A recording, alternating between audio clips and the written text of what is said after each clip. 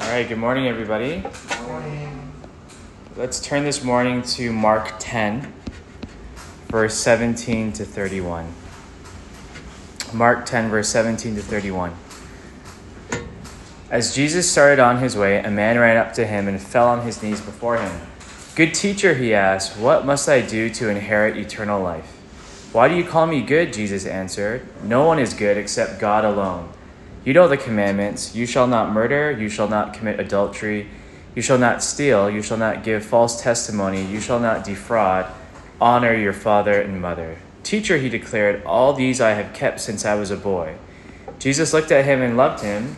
"One thing you lack," he said. "Go sell everything you have and give to the poor, and you will have treasure in heaven. Then come follow me." At this, the man's face fell. He went away sad because he had great wealth. Jesus looked around and said to his disciples, How hard it is for the rich to enter the kingdom of God." The disciples were amazed at his words, but Jesus said again, "Children, how hard it is to enter the kingdom of God. It is easier for a camel to go through the eye of a needle than for someone who is rich to enter the kingdom of God." The disciples were even more amazed and said to each other, "Who then can be saved?" Jesus looked at them and said, "With man this is impossible, but not with God. All things are possible with God." Then Peter spoke up, "We have left everything to follow you." "Truly I tell you," Jesus replied, "no one who has left home or brothers or sisters or mother or father or children or fields for me and the gospel will fail to receive 100 times as much in this present age. Homes, brothers, sisters, mothers, children, and fields, along with persecutions, and in the age to come, eternal life. But many who are first will be last, and the last first." This is the word of the Lord. Let's pray. Dear Lord God, Father, we just thank you for your word and your message this morning, Lord. Father, I just pray over all those who have come in early this morning to seek you and to hear you, Lord. Father, would you speak to us just so clearly, Lord, intimately in this time. Father, as we just give this morning to you, we just ask the Spirit to help us to remove our thoughts and our distractions and our agendas for the day, Lord, and that we could just give you all of our heart at this time. So, Father, we just bless you, Lord. We thank you. In Jesus' name we pray. Amen. All right. I know this passage is like, as you guys prepare to go to work and stuff, right? But I felt like the Lord was pressing on my heart. Maybe a slightly different take, or you guys will process this on your own as you reflect. But the word that kind of has been coming up to me over the past couple of weeks is letting go. Needing to let go in order to release. PSAM has given this image quite a few times of this exponential theme. And his vision last year was kind of like stretch, and he had this image of a slingshot being pulled back. And I feel like God is saying, in order to have that, that rock shoot out, you got to let go of the slingshot. But somehow we're like strained to be holding and pulling, and we're trying to pull it even more. And God's like, no, it's time. It's time to let go. It's time to release. It's time for you to release that, so then I can kind of show you and take you somewhere further. And this passage came to me, and as I was kind of reflecting on it, and I thought, oh, okay, God, what do you have? What are you trying to tell us here? Because if we take this passage too direct, we may, kind of veer off a bit. So just keep an open mind. The word is letting go, right? The word is release for this morning, and we'll go through some of the verses here. So verse 17, as Jesus started on his way, a man came up to him and said, "Good teacher," he asked, "what must I do to inherit eternal life?" A couple of things here. He says, "What must I do?" Right? What must I do to inherit eternal life? And a lot of the times in our day-to-day, it's a lot of doing. It's a lot of doing. We're doing things. And in this case, it's a very kind of legalistic approach of approaching God and approaching eternity, where he asks, well, what do I have to do? Because if you tell me what to do, I'll just do it, and then I'll make it there, right? And so the point that we need to sort of reflect on this morning and really day to day is, are we like doing our walk with Christ? Are we like living and walking alongside him? Are we just doing things in his name? Are we doing things that are the Christian thing to do? Or are we like holding God's hand and walking with him? Every day we take another step closer to heaven, to eternal life with the Lord. And so where do you find yourself? Do you find yourself at times also asking God, well, what is it that I need to do? What's interesting in the next verse, Jesus responds, why do you call me good? You see, when the man is saying good teacher in that first verse, it's like to call him good teacher, then to ask the question, what must I do to inherit eternal life? He doesn't understand the goodness of God, the goodness of Jesus, to even call him good. And so when Jesus says, well, why do you call me good? Right? It's to also give him that perspective of, because the goodness I'm about to share with you, you can't even really handle. Or the goodness that I'm going to share with you, you don't really live that, believe that, or hold that close to your heart. So he continues, no one is good except God alone. Then he says, you know the commandments, and he reads them out. Man says, oh, I've kept all of these since I was a boy. I've done all of these things. See, what's important, again, in the next verse, it says, Jesus looked at him and loved him. Right? Of course we know that all of us are sinful. But in this particular dialogue, actually, the way the man is speaking, he's speaking in a lot of sort of, he's being like a bit, conceited and pompous. Like, oh, I've done all that. I've been sinless my whole life. I've done all these things. I've followed everything you've said to me. And I can imagine Jesus looking at him and kind of smirking, because it says Jesus looked at him and loved him. He didn't say he rebuked him or condemned him. He could have been like, these are all the sins you've done. What do you mean you haven't sinned since you were a kid? What do you mean you've held all these truths? No, you haven't. But he doesn't do that. He actually diverts him to look deeper into his heart, and he says, go sell everything you have and give to the poor, and you will have treasure in heaven. Then come, follow me. It's an invitation, but it's also sort of an address. It's to stop the man in his tracks, to have to reflect. And this is what we need to do on a day-to-day too. We have to check our hearts to know we may be thinking we're walking and following Christ, and that we're really in tune and in line with his, with the Spirit and what his paths are and promises are for us. But we may be doing things within our own understanding, or we may be self-righteous at times, and we all go through that, right? Right? At least I might be a sinner, but look at this person. Wow, they're really struggling. I'm not struggling that bad. And so we judge and compare, and we start to look at ourselves and think well, as long as I'm doing certain things, I'm coming to EMP, I'm reading my Bible every day, then everything else, all my other sins should be covered. I should be fine. See, Jesus here knows that it's not about him pointing out his sin that is going to be impactful. So he knows that for this particular man, go sell everything you have and give to the poor. He knows that that's going to be really, really hard, but it's something that he knows that this man particularly is going to have to let go of. If he doesn't let go, it's going to be difficult for him to hear God, follow God, to know where God is taking him. And so I don't really think today's message from the Lord is particularly about, wealth and possessions per se in this context. Or it could be, you have to kind of think about that yourself. But I really think what God is talking about are just the things that hold us back. The things that hold us back, the things we're holding on to that hold us back to seeking after God deeper, to being more connected with him, right? And so when we walk the path or walk the journey with the Lord with a lot of bags and a lot of baggage and a lot of burden, it's really difficult. But God's telling us today, this morning, it's like, I never asked you to bring that backpack. And you should have left that suitcase at home long time ago. But you've somehow, in your own mind or your own process or your own value system, have said, no, these are the things that I have to keep.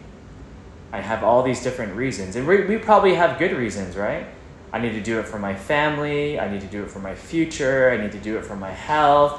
Whatever it is that we hold on to, these different things, they limit God when we do that. When we carry so much on our own, and we have these different kind of, It could be physical, material possessions. It could also be possessions, or it could be like things kind of in our minds, right? That mental capacity that gets fully taken up by the things that we are preoccupied with. And so there's no space for God.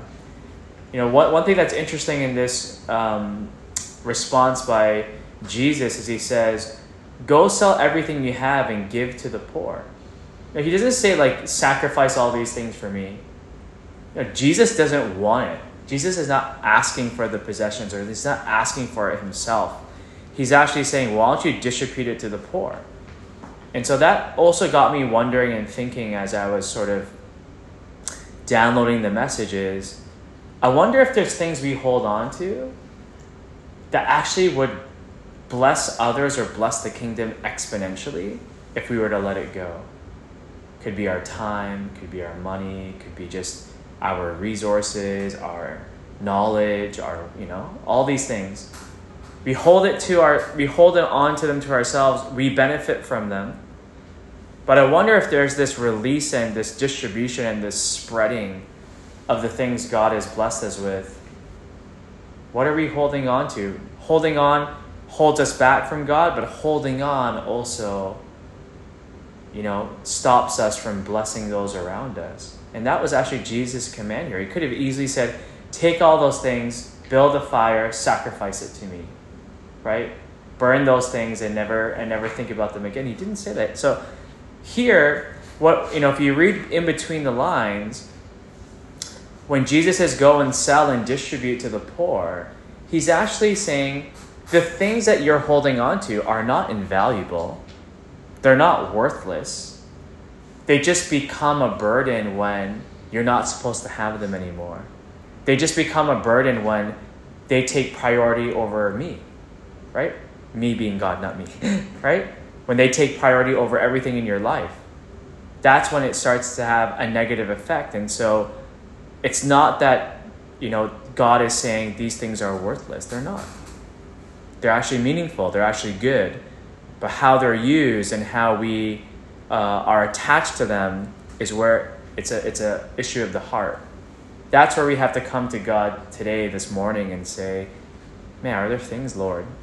Maybe you know of some already that you battle with, and you can ask the Lord the same thing. Help to release.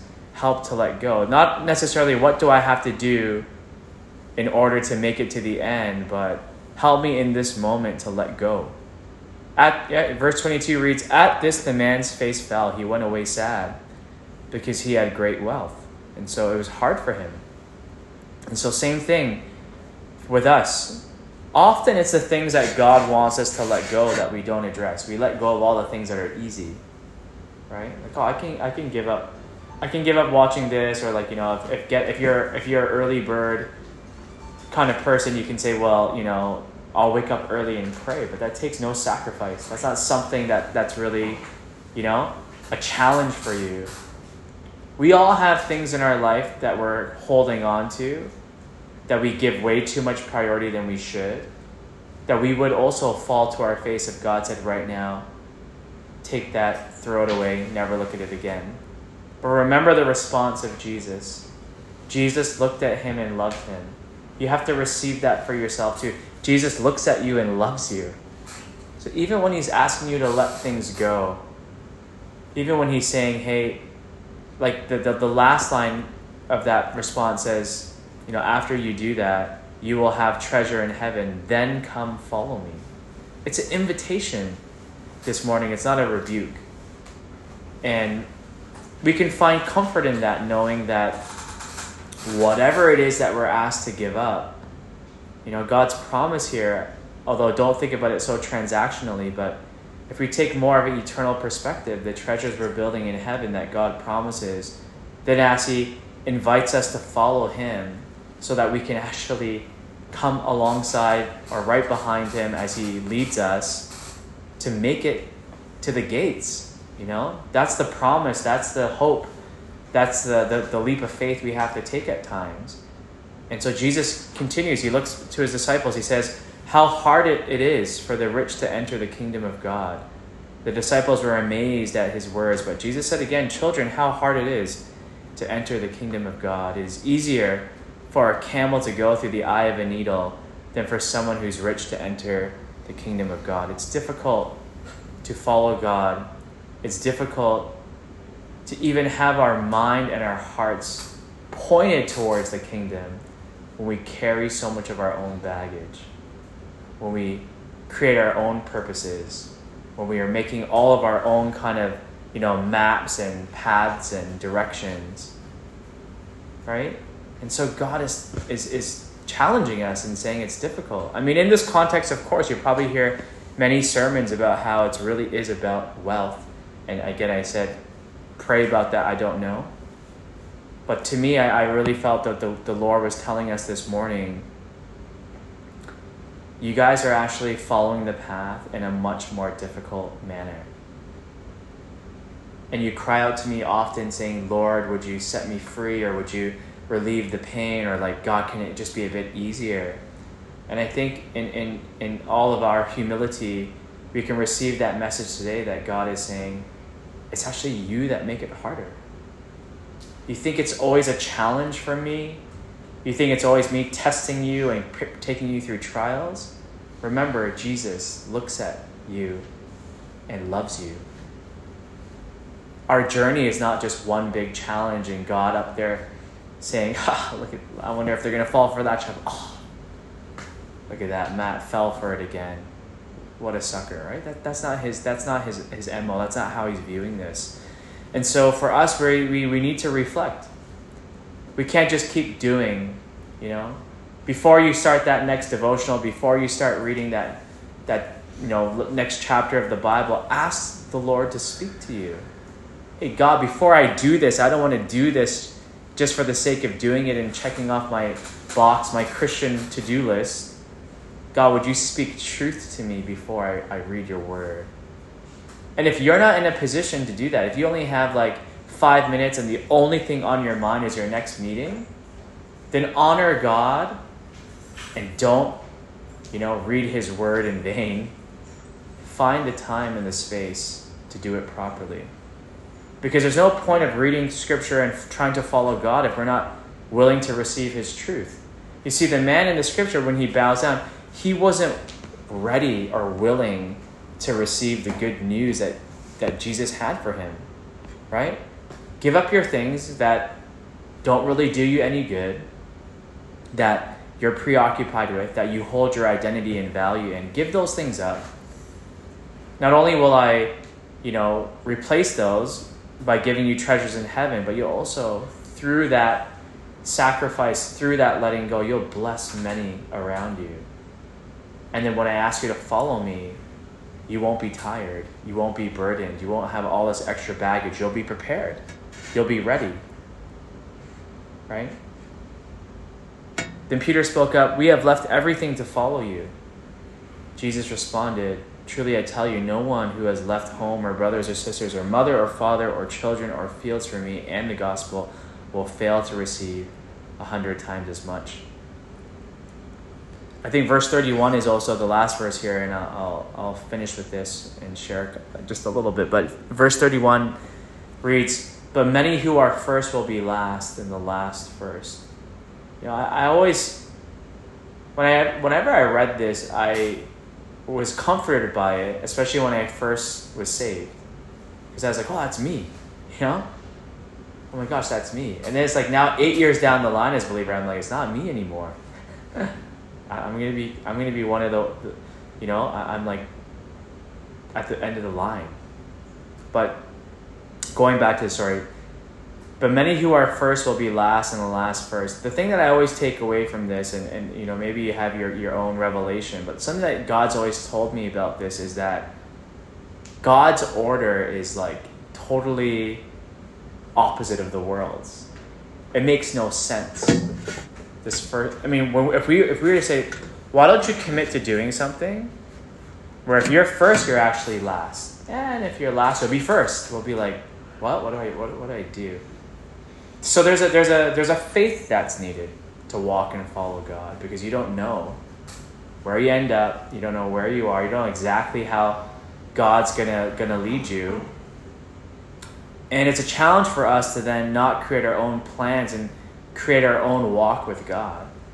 The only walking we can do with God is following. And I think we can all understand too that if you're trying to, go for a jog without a 20 kg, weight vest on, it's much easier, right? You can think better, you're not as tired, you're not as distracted.